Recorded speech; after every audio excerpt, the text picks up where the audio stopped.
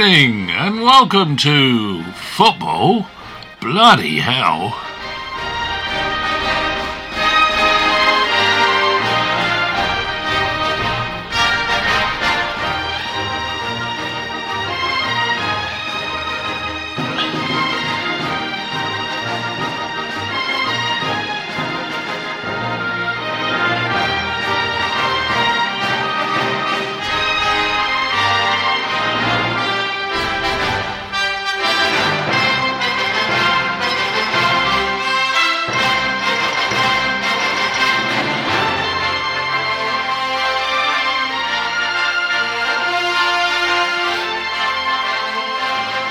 And on the show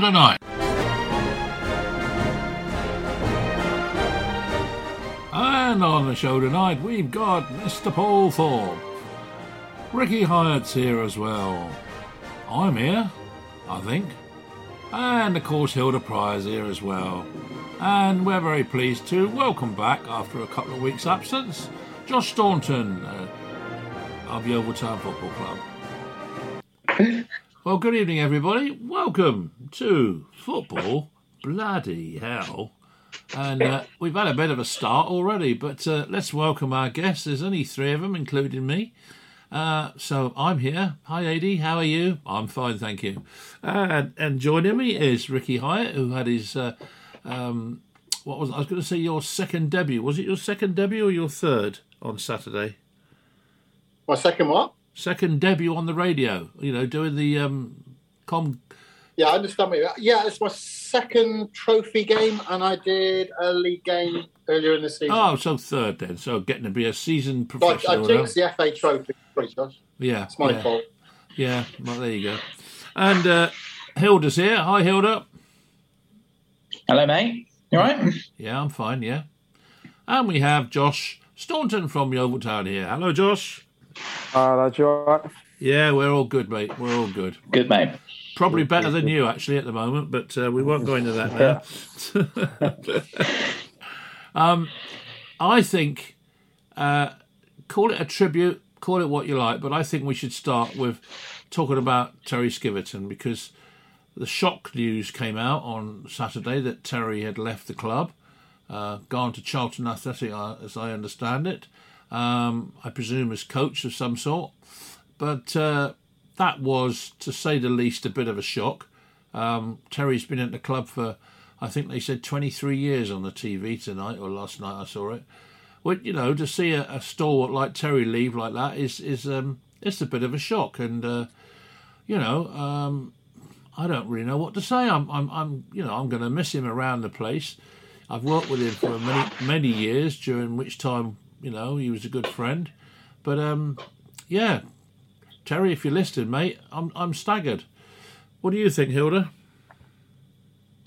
Well, I mean, it's difficult to really add to what's already been said, to be honest. I mean, the guy is Yeovil Town, isn't he? There's no two ways about it. And I'm sure when we come to Josh in a moment, from sort of the current player's perspective, that the name, the word legend is used a lot for different people in the game, up in all areas of the sport, really. But it really does apply with Terry Skiverton. I mean, he's pretty much done every role at the club, as well as apart from cook the food in the canteen. I think he's just done just about everything that you could imagine. Got the club to the heavy heights when they got promotion out of the Football League to begin with. Captaining that team, of course, then going on from League Two into League One. And then when he took over, when was it after Russell Slade left? Correct me if I'm wrong.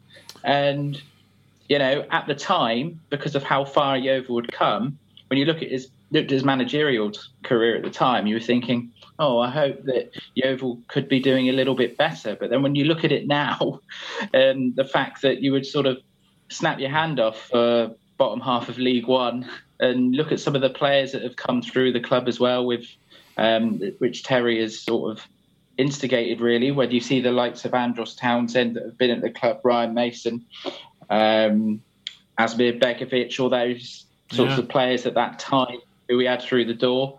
A lot of it was down to Terry, and let alone what he managed to do as a player as well. Obviously, it did come as a bit of a shock, but if rumours are still to be believed at this point, it sounds like it was an opportunity that was probably too good to turn down. And it sounds like after what he said, I think he came out in an interview this week, didn't he? And he said everything kind of aligned and it felt like the right time. It was just disappointing, I guess, from a fan's perspective that we didn't really get to give him a proper send-off at the ground. But then these opportunities come around at different times and you've got to take them, when you get the chance. And good luck to him, because he'll always be welcome at Yeovil. Yeah, well, we know that, don't we? That's for sure. Rick, what do you make of it? It was out of the blue, but I guess a move into the Football League, you can't turn it down, despite the period of time that Skivo had at the club. And I was just thinking, I was just looking something up. First time I became aware of Skivo was when he was the youth team assistant manager of Harchester United. Yeah. Remember that on Dream Team? Yeah. So as well as all the other jobs that Hilda was listing that he's done at the club, he's also a recognised thespian. Absolutely, yeah, and he was very good at that too, to be fair. He was good, yeah, he was. He was great.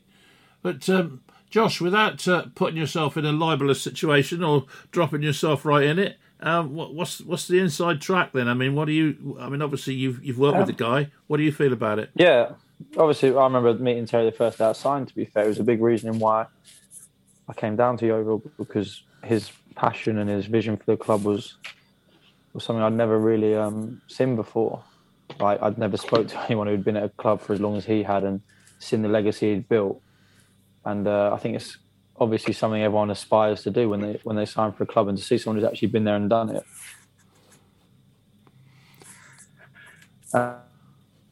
Life for himself down here with his family and enjoyed the highs. It was really sad on Friday when we found out he was going, but I don't think you can begrudge anyone a chance to step up. Obviously, it's not my place to say, but it's but he's earned it. I think he's done his service at Yeovil, and I just think people like him don't come around. I think it's players like that don't come around anymore. I think it's really hard to find someone who's going to dedicate their life. I'm sure he's had opportunities in the past to go higher, and he's turned them down. But I think when he felt like the time was right, he's earned the right to make that decision himself. Do you think that the air of uncertainty surrounding the club has had some bearing on it? I think uncertainty definitely makes things harder. Like, it's not. I'm as much in the dark as anyone. I can't sit here and say anything anyone else hasn't said. But I'm sure in the back of your mind, he's got a family to support, and that uncertainty. And if he's been offered a job which is too good to turn down, I think, and he felt the time was right, all the stars aligned for him, really. And of course, it's also very close to his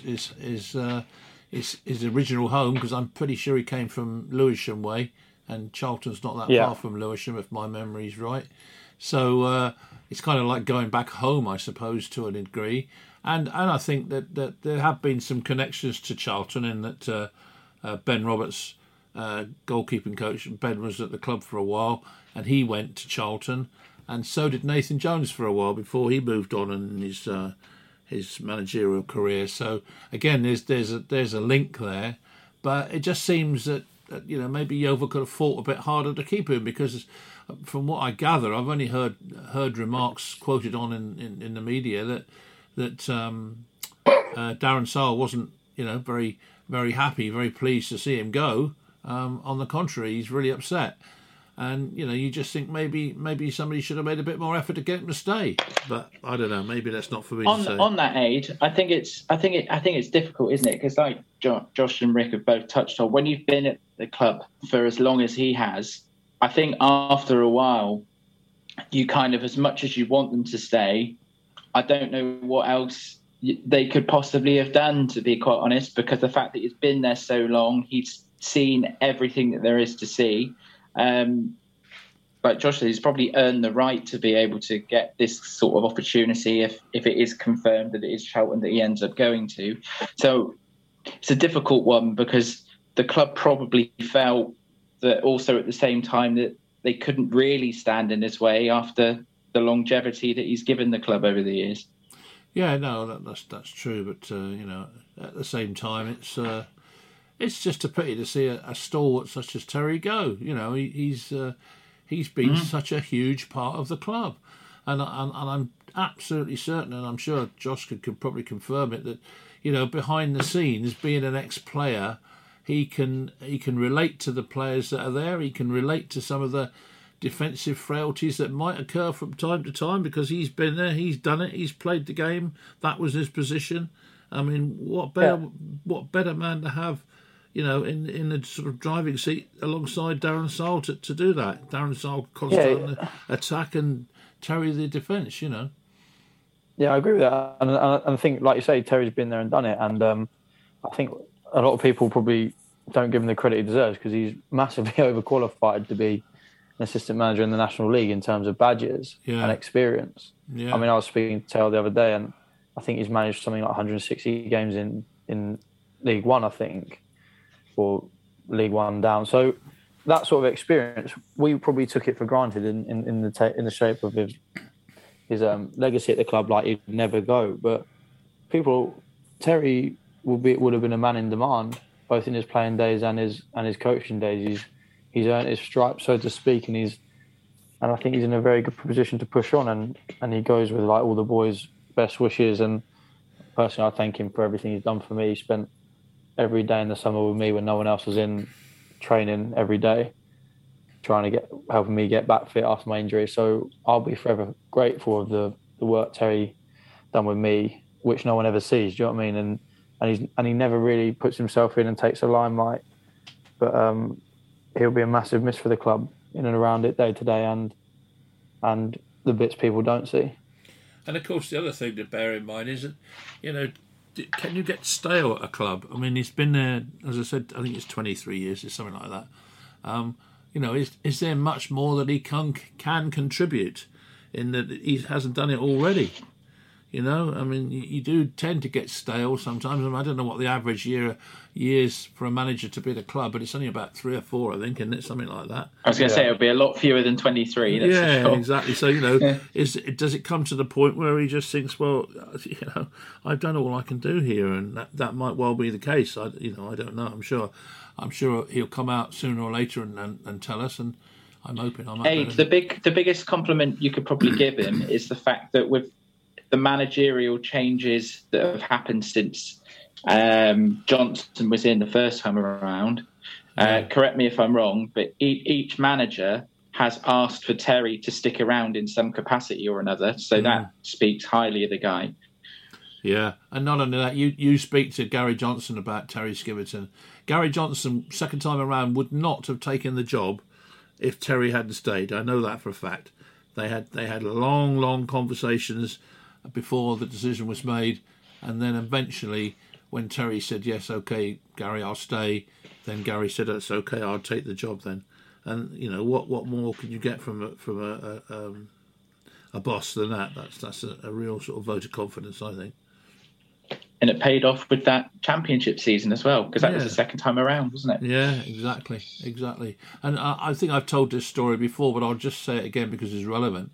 That when we won the FA trophy at Villa Park, I'd not been working at the club that long, probably, 6 months maybe. And obviously the whole concept of going to a game like that, for me that was not a football person at that point, I consider myself slightly more of a football person now. But and I was there and we won, and I was taking pictures and I was trying to get the atmosphere and on film and everything else. And Terry went out of his way to make sure that he got a photograph of me and him and the trophy together on the pitch at Villa Park during all those celebrations, which was unreal to me. It was such a, I felt really humbled, that he took the trouble to do that. But he was that sort of a bloke, and I'll never forget that. It was brilliant. But that's Terry Skiverton for you, mate, I tell you. I suppose you haven't really had much dealings with him, have you, Rick? Unfortunately, so you're not in quite such a position to comment. No, not. I remember playing darts against him when you brought. That's when right. Gary first took the job. Yeah, he came the job at. They came to North Parrot and we played them at darts, and I was ribbing him then about the Archester thing, and he just. You think that a player of his ability and what his previous club was Chelsea, and then come to Yeovil? Yeah, that's a hell of a coup back then, and then. As the guys have been saying, just to stick around for that long, he's earned the right to do whatever he wants to do in the game, and nobody to think any the worse of him for it, because he must have had umpteen opportunities and umpteen offers in the past. Yeah. So, well, I'm hoping he might come on the show and come on and have a chat with us about it, and some of his highlights at Yeovil would be great if he will do. But I'll have to. I can't get hold of him at the moment, so I'm sure he's probably keeping a low profile delivery. Josh can maybe fill him in with how much of a warm and friendly atmosphere it is on here, and then he'll sort that out for you. And of course, I think it's rather sad that the game after, or the game before his announcement or that he was leaving the club, was unfortunately a defeat, which he wouldn't have liked that either, I don't think. And but that's football, isn't it? You can never tell. No, it's difficult because with Josh here, I don't really want to go in too hard on the team on Saturday. Don't worry about me. I don't know. I mean, Rick and I were both in the commentary position, and the way that I'll turn it, for as well as it didn't happen for Yeovil, we were very sort of. Not pleasantly surprised, because obviously we were all supporting Yeovil, but we were surprised at just how good Needham Market were on the ball, and they certainly turned up to the game as much as you could maybe argue Yeovil didn't. And it pains me to say it, but they probably did deserve to go through. Penalties, you never know. Quick nod to you, Josh. Good pen. Right, so no problems there, mate. But it was just one of those. It was a ding-dong shootout as well. I think Yeovil had 2 opportunities to win the game. Needham had at least one, I think, when it turned, and unfortunately they got the winner at the end. But when you've got the situation in penalties where it's starting to go round to the goalkeepers, and then you're starting to get to the takers who maybe didn't fancy one, you then just sort of it's anybody's then, isn't it? They say it's a lottery, and that's kind of how it turned out to be. So disappointing, but would have sort of been a nice way, wouldn't it, if the year that Terry Skiverton left Yeovil was the year that Yeovil went on to obviously lift the trophy that he lifted for us back in 2003 or whenever it was. But sometimes football's just as cruel as it is of creating positive stories. Have you done any? I'm not taking the mickey now, but have you done any penalty practicing before the game, Josh, or not? What, me personally? No, the whole squad. Yeah, we took penalties. We took penalties before the Bournemouth game as well. But you can practice all you want on the training pitch, mate. It doesn't really make any difference. It's that 40-yard walk down to the penalty spot. Yeah. If you got to stick to your guns and trust your first thought. And like Dave said, on the day, it's a bit of a lottery. Sometimes the goalie goes the right way. Look, I'm not going to sit here and criticise people for missing penalties. It was the most disappointing thing was the 90 minutes before for me, and the lack of purpose we played with is probably the best word. Like, I think we should be at least. I always think if a team like that beats you, no disrespect to them, but if a team at that level beats you, their goalie or centre half should have had the best game of their lives. That's how I always look at it, and they've earned their win in terms of you knocked on the door. And I think we didn't knock on the door at all. We struggled to create. We had quite a lot of the ball, but we were flippant in how we were hand over possession. Dare I mention the word complacent? Would that be appropriate or not? I don't think it was complacency. I think, in all honesty, it happens with a young team. We've had a few bad results and people start losing a bit of confidence, and I wouldn't say. I don't think we were complacent. We had nothing to be complacent about. They were probably on a better run of games than we were. That's a very good point, Josh. We were touching on in commentary that there's the gap between the two teams in terms of positionings in the Football League standings, but Needham Market were in sort of much better form if you look over the last month or so. Yeah. So they went to Hewish Park with every confidence, and I think it comes down to belief in their performance. Yeah, I think it comes down to belief. I think it was a massive swinging point for me. I think if we'd have gone and got a second goal, made it 2-0, we'd have killed the game off, and we would have that would have been the penny dropping for us when we'd gone, that's kick-starters. But I think there's a fragility in the squad where we conceded a goal and we right on half time as well. Yeah, it was a bad time to concede. Yeah. But I just think it was there's a lack maybe at the moment with the way the results have gone. There's a lack of belief in that we can score again. So I think that's got to come from within. I wouldn't say I definitely wouldn't put down to complacency knowing that group of lads. I would just say it's a bit of a. It's the manager of the month curse again, Josh. Unfortunately, we joked about it a few times, but it doesn't seem to happen nigh on all the time. Yeah. It's bizarre. And it's the same group of players out there who were during the good run, and we're just searching for something, and it's not quite clicking for us at the moment. But the main thing is we're in a good position now with 24, 25 games left. No, probably not that this year. Is there? 23 in the league. So 21, 22 games left.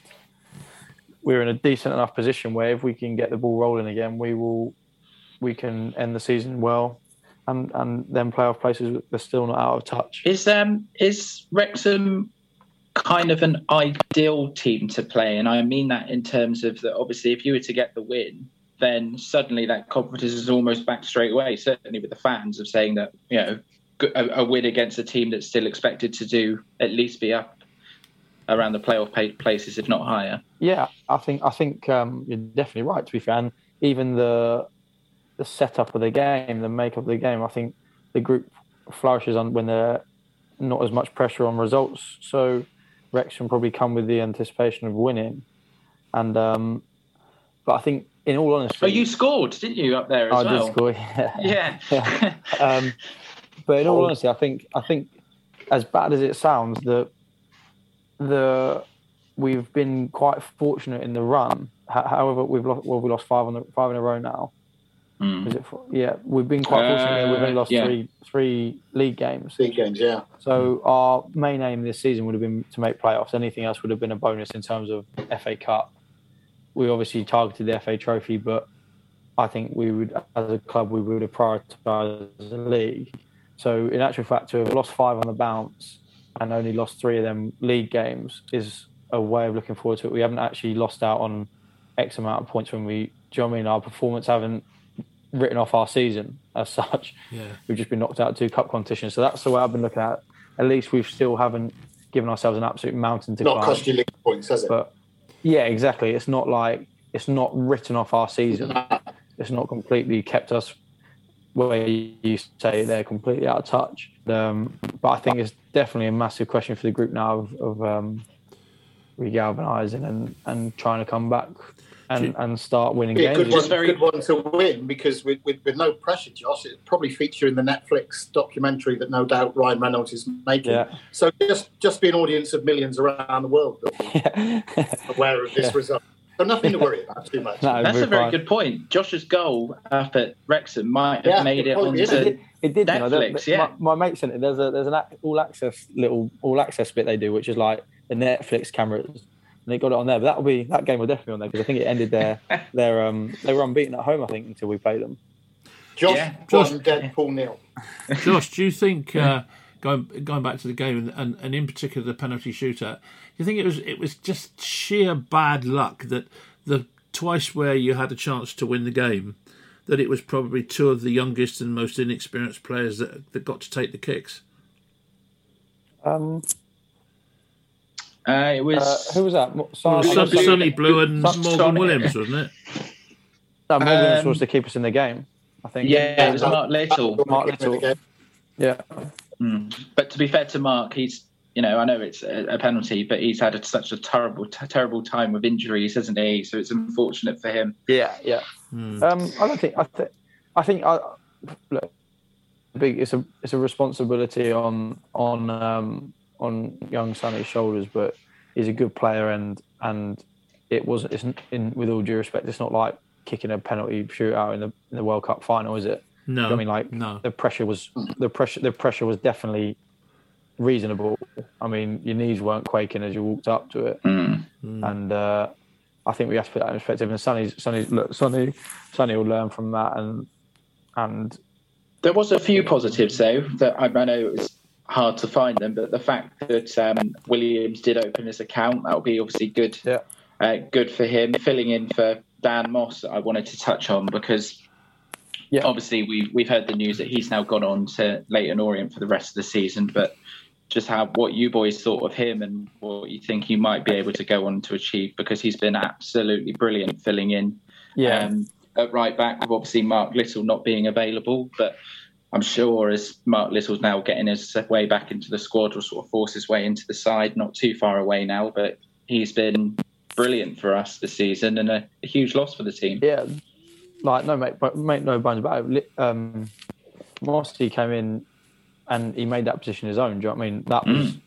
That was his shirt, and he didn't let go of that. Like almost from the first game, really. And my biggest compliment I can give Mossy was he played like a bloke, like a 30-year-old bloke, and he was exceptional. And he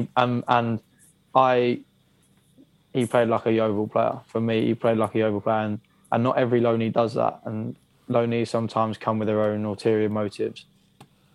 But was a Yeovil player, and he was in the group, he was one of us. And I hope he goes on and does really, really good things in the game, because for a 20-year-old to put in, not even on the ball, but some of the defensive performance put in, he was so resilient, and he's been through a lot in his life, and he's a good character, and he deserves every bit of fortune and luck what comes his way, because he's worked extremely hard, and he's as honest as they come, and it's a dying art in the game, especially.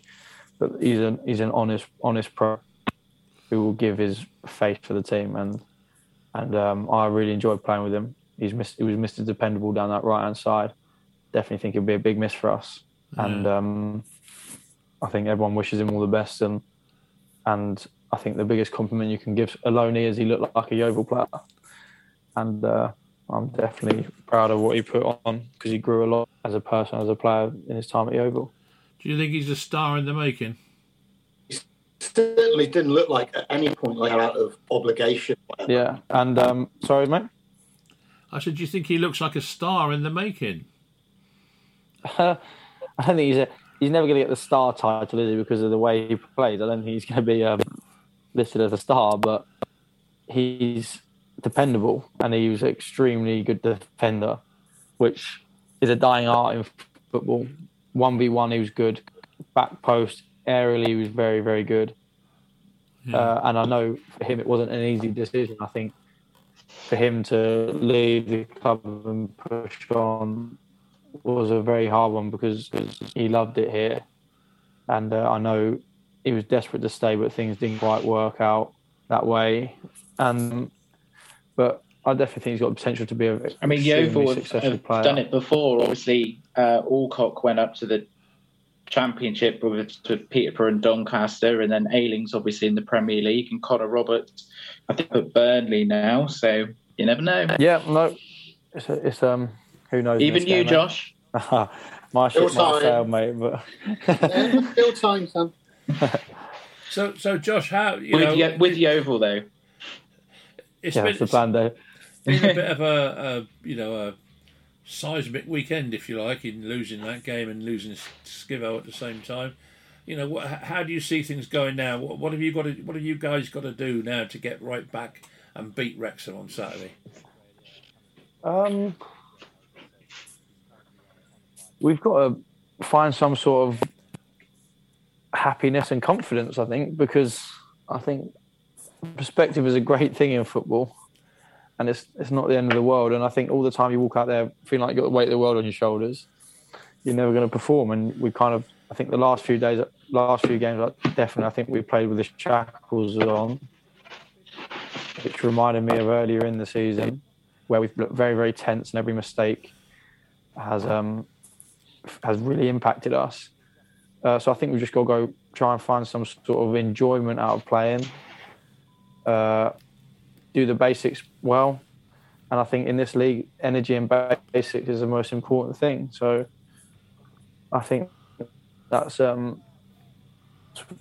our recipe for getting back on track. But it's a lot easier said here on a Monday night, mate, than it is on Saturday. Yeah, I can imagine. it.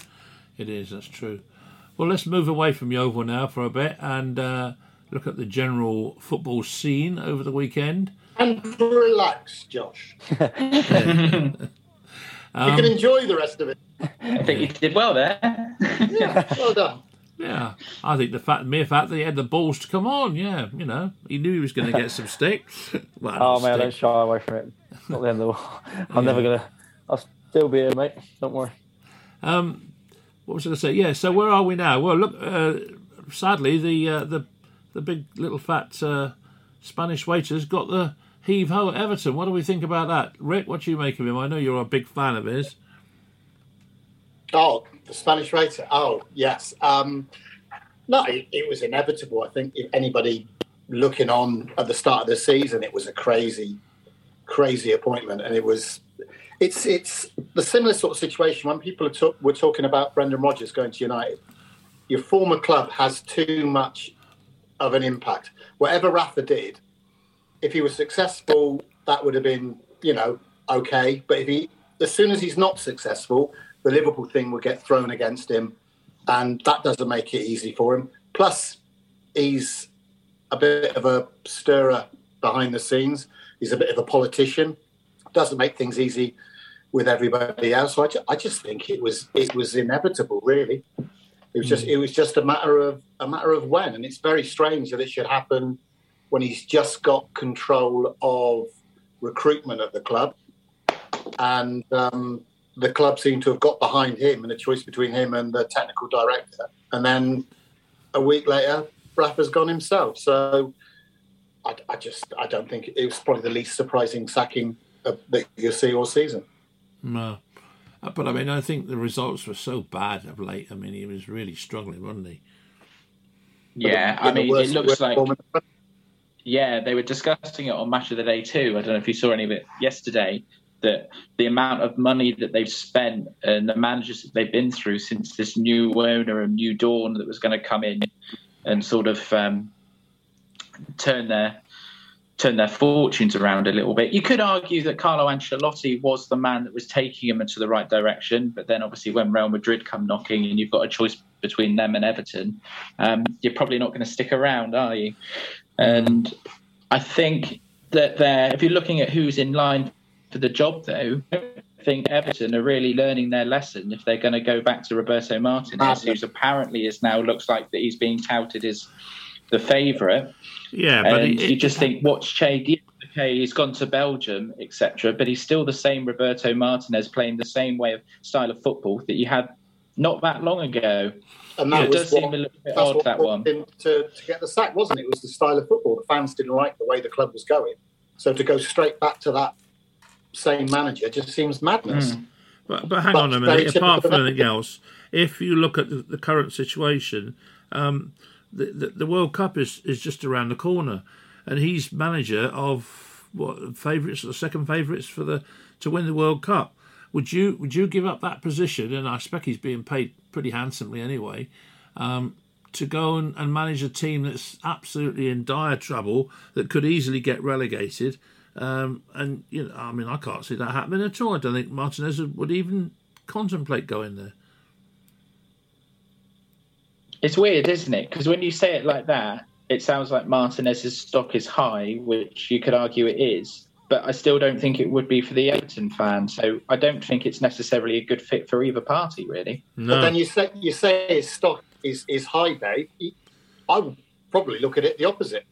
With the group of players he's had for Belgium, have they not? They've underachieved.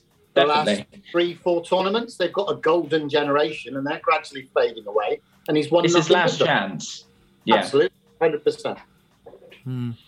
What do you think, Josh? I think it's who. I definitely think it's a strange appointment bringing him back, but I'm not entirely sure who else there is. There just seems to be a revolving door of Premier League managers. Potentially Rooney leaving Derby. Yeah. I think he'd be quite a good one to get in. To be fair, he's actually worked miracles at Derby, but it's a really hard one to say. But I definitely don't know. It seems really, really strange going backwards on themselves when they weren't obviously happy last time. And it was the same owners that dismissed him last time. So it's not even as if they've had a regime change behind the scenes. It's the same people. But it's interesting. The off-field stuff is a huge problem.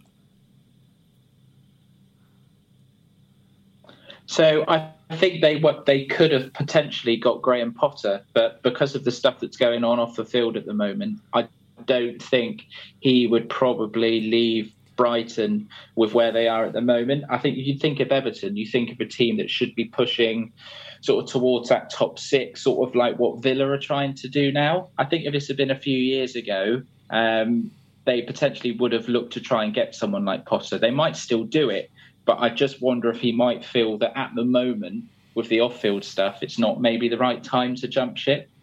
I don't know why they don't keep. Nobody seems to mention very much anyway. Duncan Ferguson. I would have thought he'd be the ideal man for the job. Probably he's got it now, hasn't he? Is it till the end of the season? I don't know, but I mean, I would have thought he would make it. I mean, and even people poo-poo Rooney, but when you look at what he's actually achieving at Derby and the dire state the club's in from the financial point of view, and he's having to try and win games with that pressure. Lost Jagielka. He's lost a couple of others, I think, as well. But they've flogged them, haven't they? Off How the they're not bottom of the table is amazing. I cannot believe that they're second bottom. Without that points deduction, they'd be 10th. Yeah. Wow. So I mean that speaks highly for Wayne, I think. Yeah, absolutely. Because he's limited in his resources, isn't he? Yeah. And he's motivating a team which are effectively down. Yeah. Do you know what I mean? Like you go into a season that many points, you don't. So hard to get yourself up. Them boys must be thinking we're relegated before we even started. And he somehow motivated that team to get results. And you've got to have league winning form just to get mid-table and just get yourself out of the poo. That's amazing.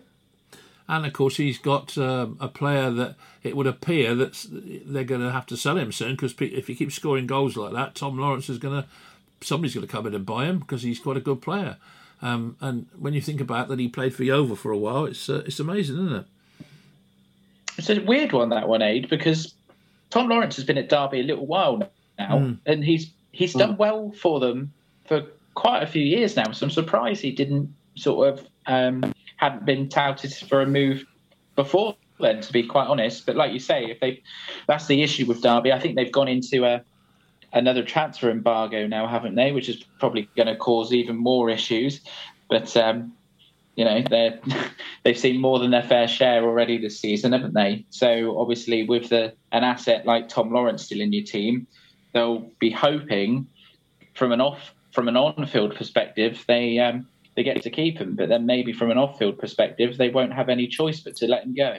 Well, that's a real dilemma, isn't it? Because on the field, he's doing a job and could help them possibly pull off an amazing feat and stay up, but financially they need to cash in on him, which would almost certainly, you'd think if he went, that would guarantee that they would be relegated.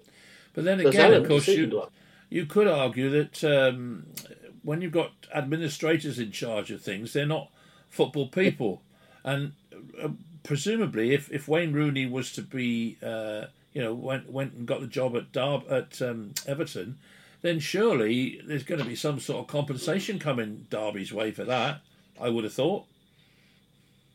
But managerial compensation is not in the same league as player transfers, is it? I mean, no. Who was it who's just changed and it was about 5 million or something? Which, you think about it, if a player moves for 5 million, you don't think they're anything special. Yeah. Whereas a manager, a lot of beans.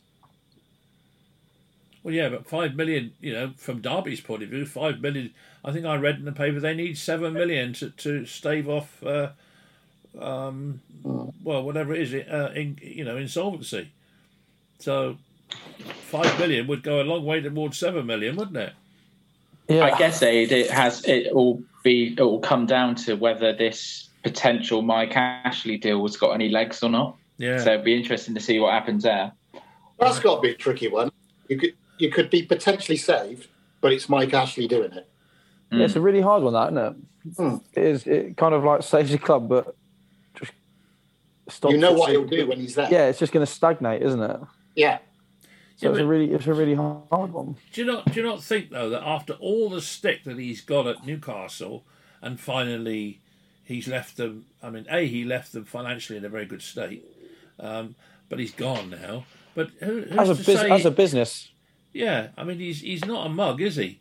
Okay, he might not be. He might not be the most sort of enthralling soccer purist that you're looking for by any means. But I guess the best way I would put it into some sort of kind of context, Aid, is if, like, because I know that obviously at United you've had your own issues with the Glazers, etc.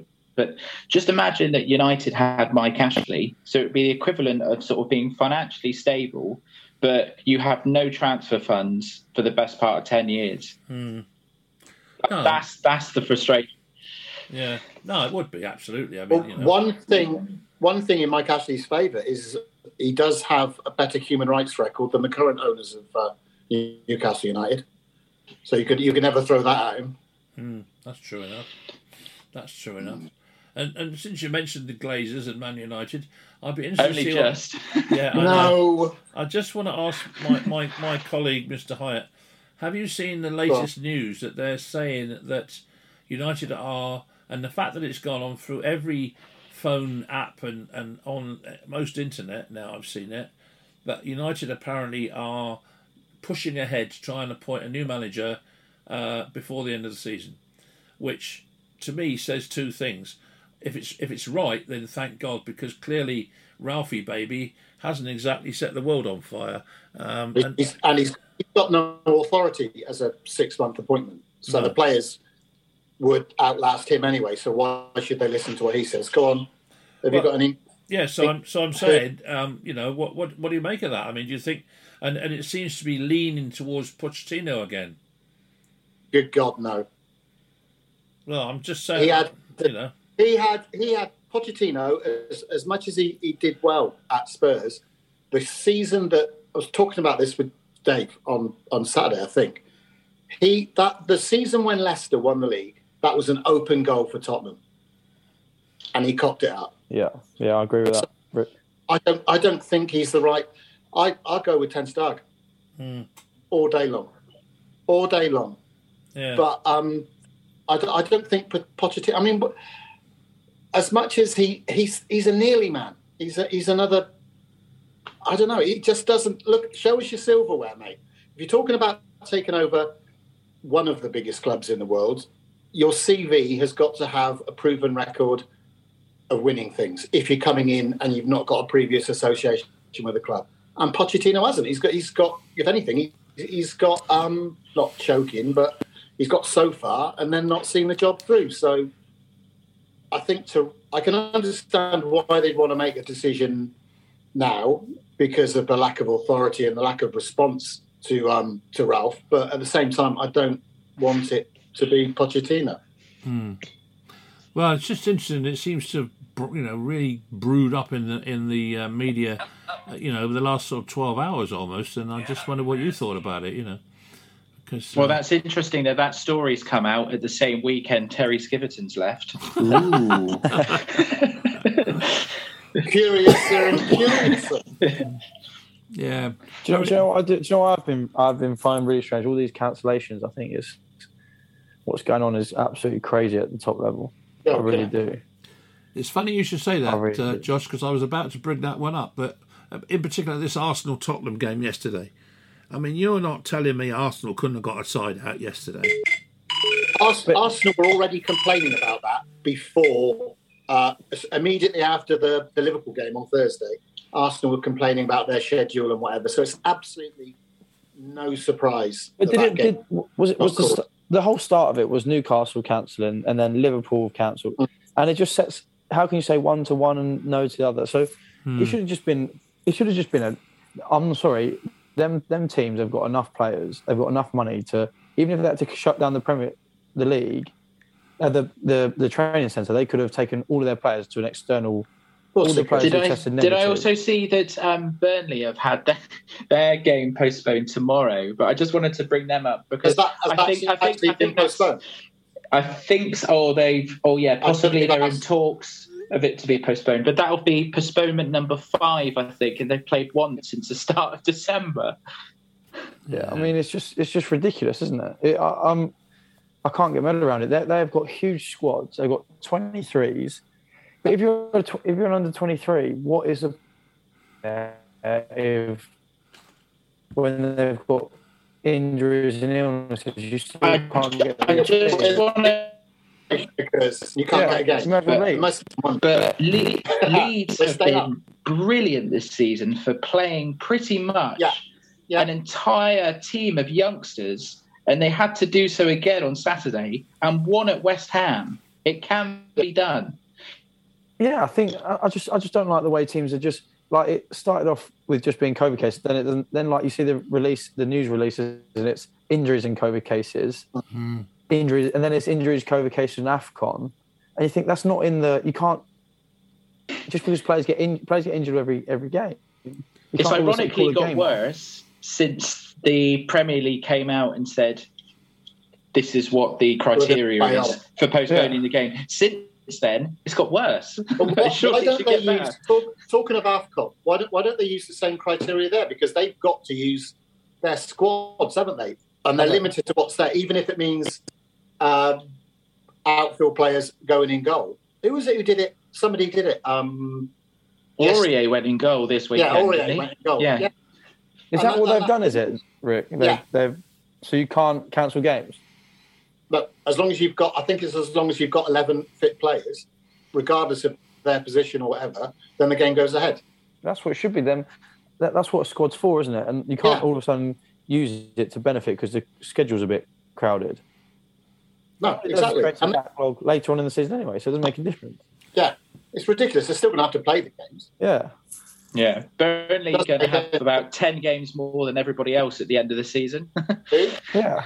Burnley. Liverpool won't play from now until the end of the AFCON, and their prolific midfield goal scorer Mo Salah comes back.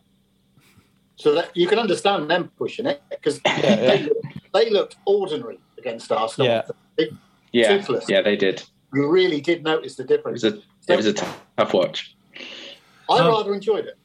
Listeners, those of you listening to this programme when it's broadcast might be thinking that certain members of our cast here are, should we say, inducing themselves a little bit of alcohol.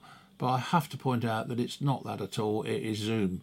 And it sounds as though, especially Josh, it sounds as though he's had about half a bottle of whiskey at times. And it's just, it's not that at all. It's Zoom. He's taken the trophy defeat badly. Yeah, but I thought it was worth pointing out to maintain his credibility. He's not drinking. It's just Zoom. It sort of has these funny 5 minutes and it goes all peculiar. So that's a little point over with. So Arsenal, what do we reckon? Because I see Arsenal looked pretty ordinary as well when they had a man sent off as well, didn't they? I didn't see walking red card.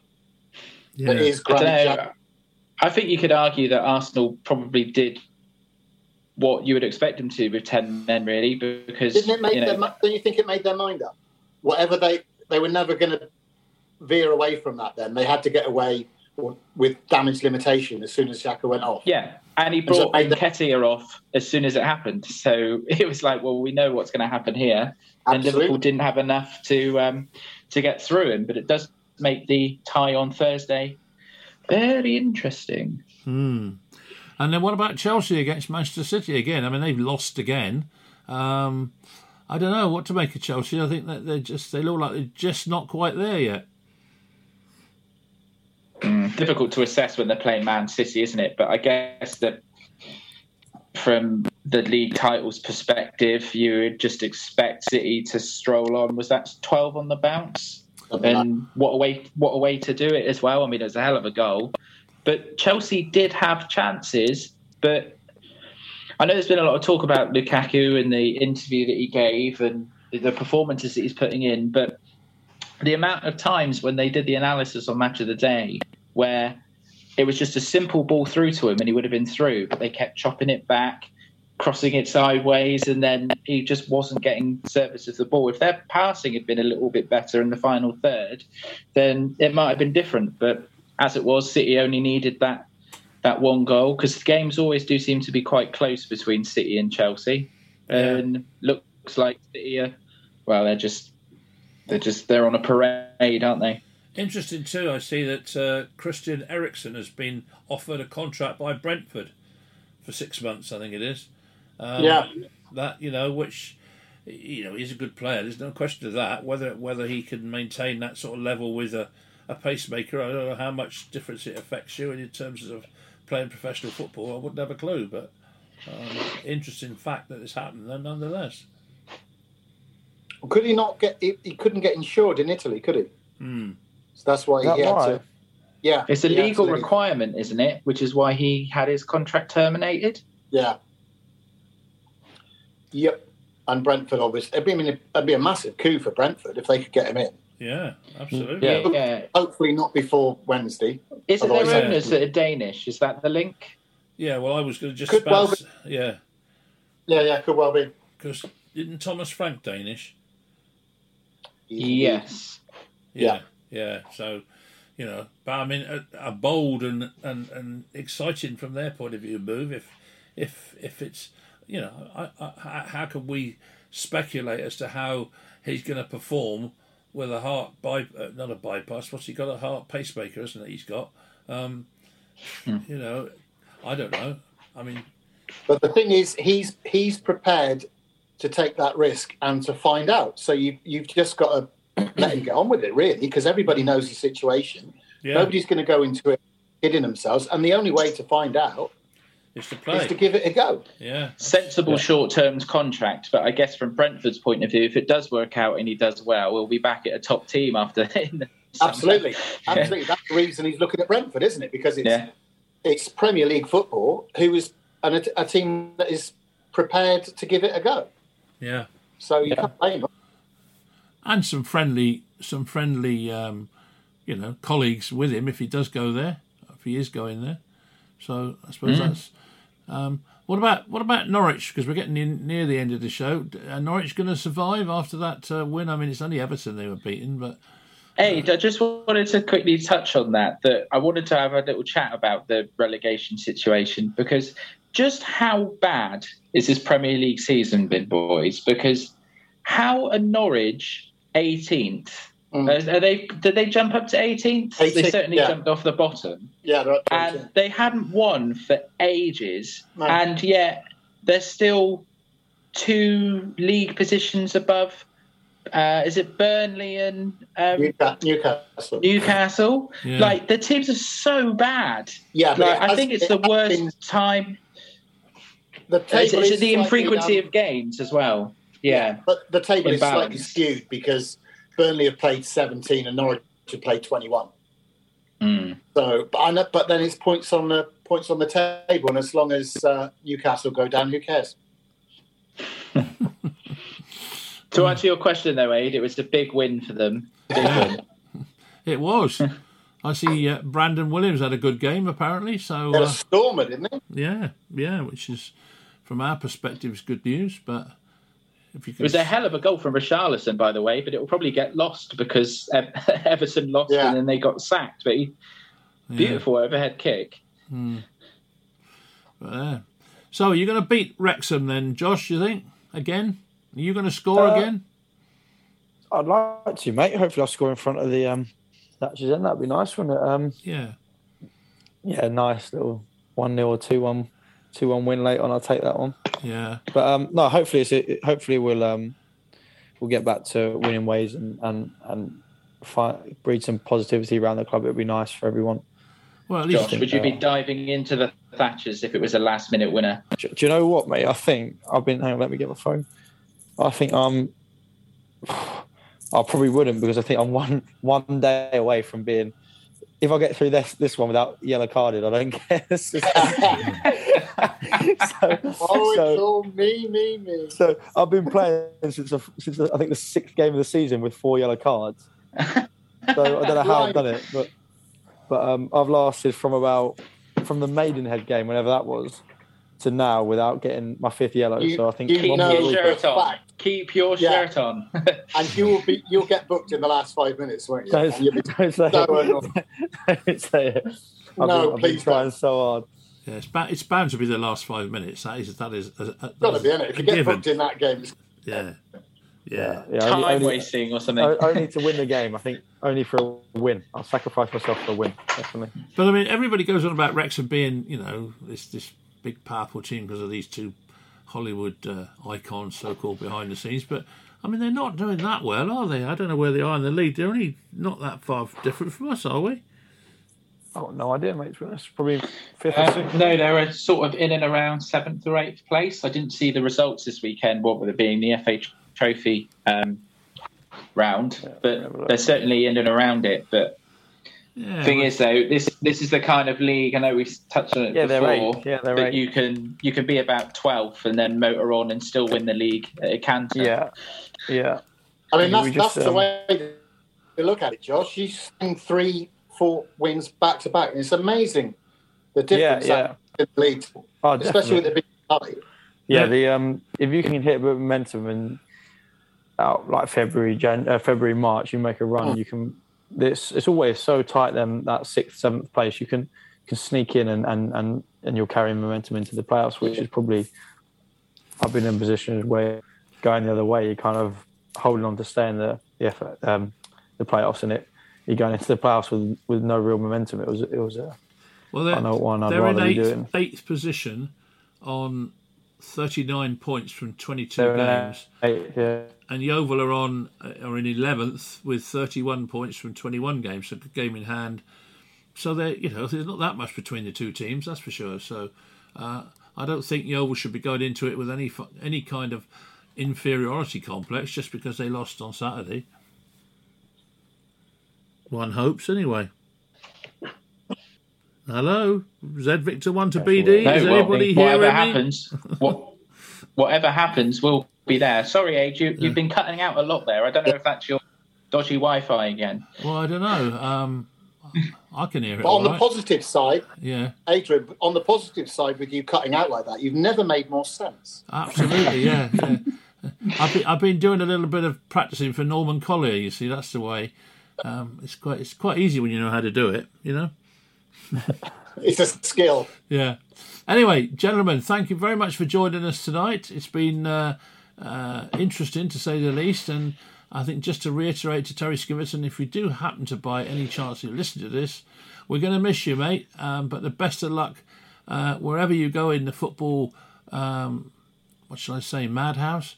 And, wish you all the best. And thanks for being a friend during all those years at Yeovil Town. Don't forget to join us on Saturday when we will have full match commentary of Yeovil Town against Wrexham, when Josh Staunton is hoping to A, not get a yellow card, and B, score a goal. So we're all hoping for that. So, make sure you join us about 2:45, 2:50, and Hilda will be there waiting to welcome you. And, I'm sure everybody will be there listening to us. So thanks for joining us. Thanks for listening. Thanks, boys, for joining us and helping out with the discussion. And we'll see you all next week. Pleasure. No worries. Thanks for having us. No problem at all. Thank you very much. No problem at all. It's good to have you all on board. So, good night.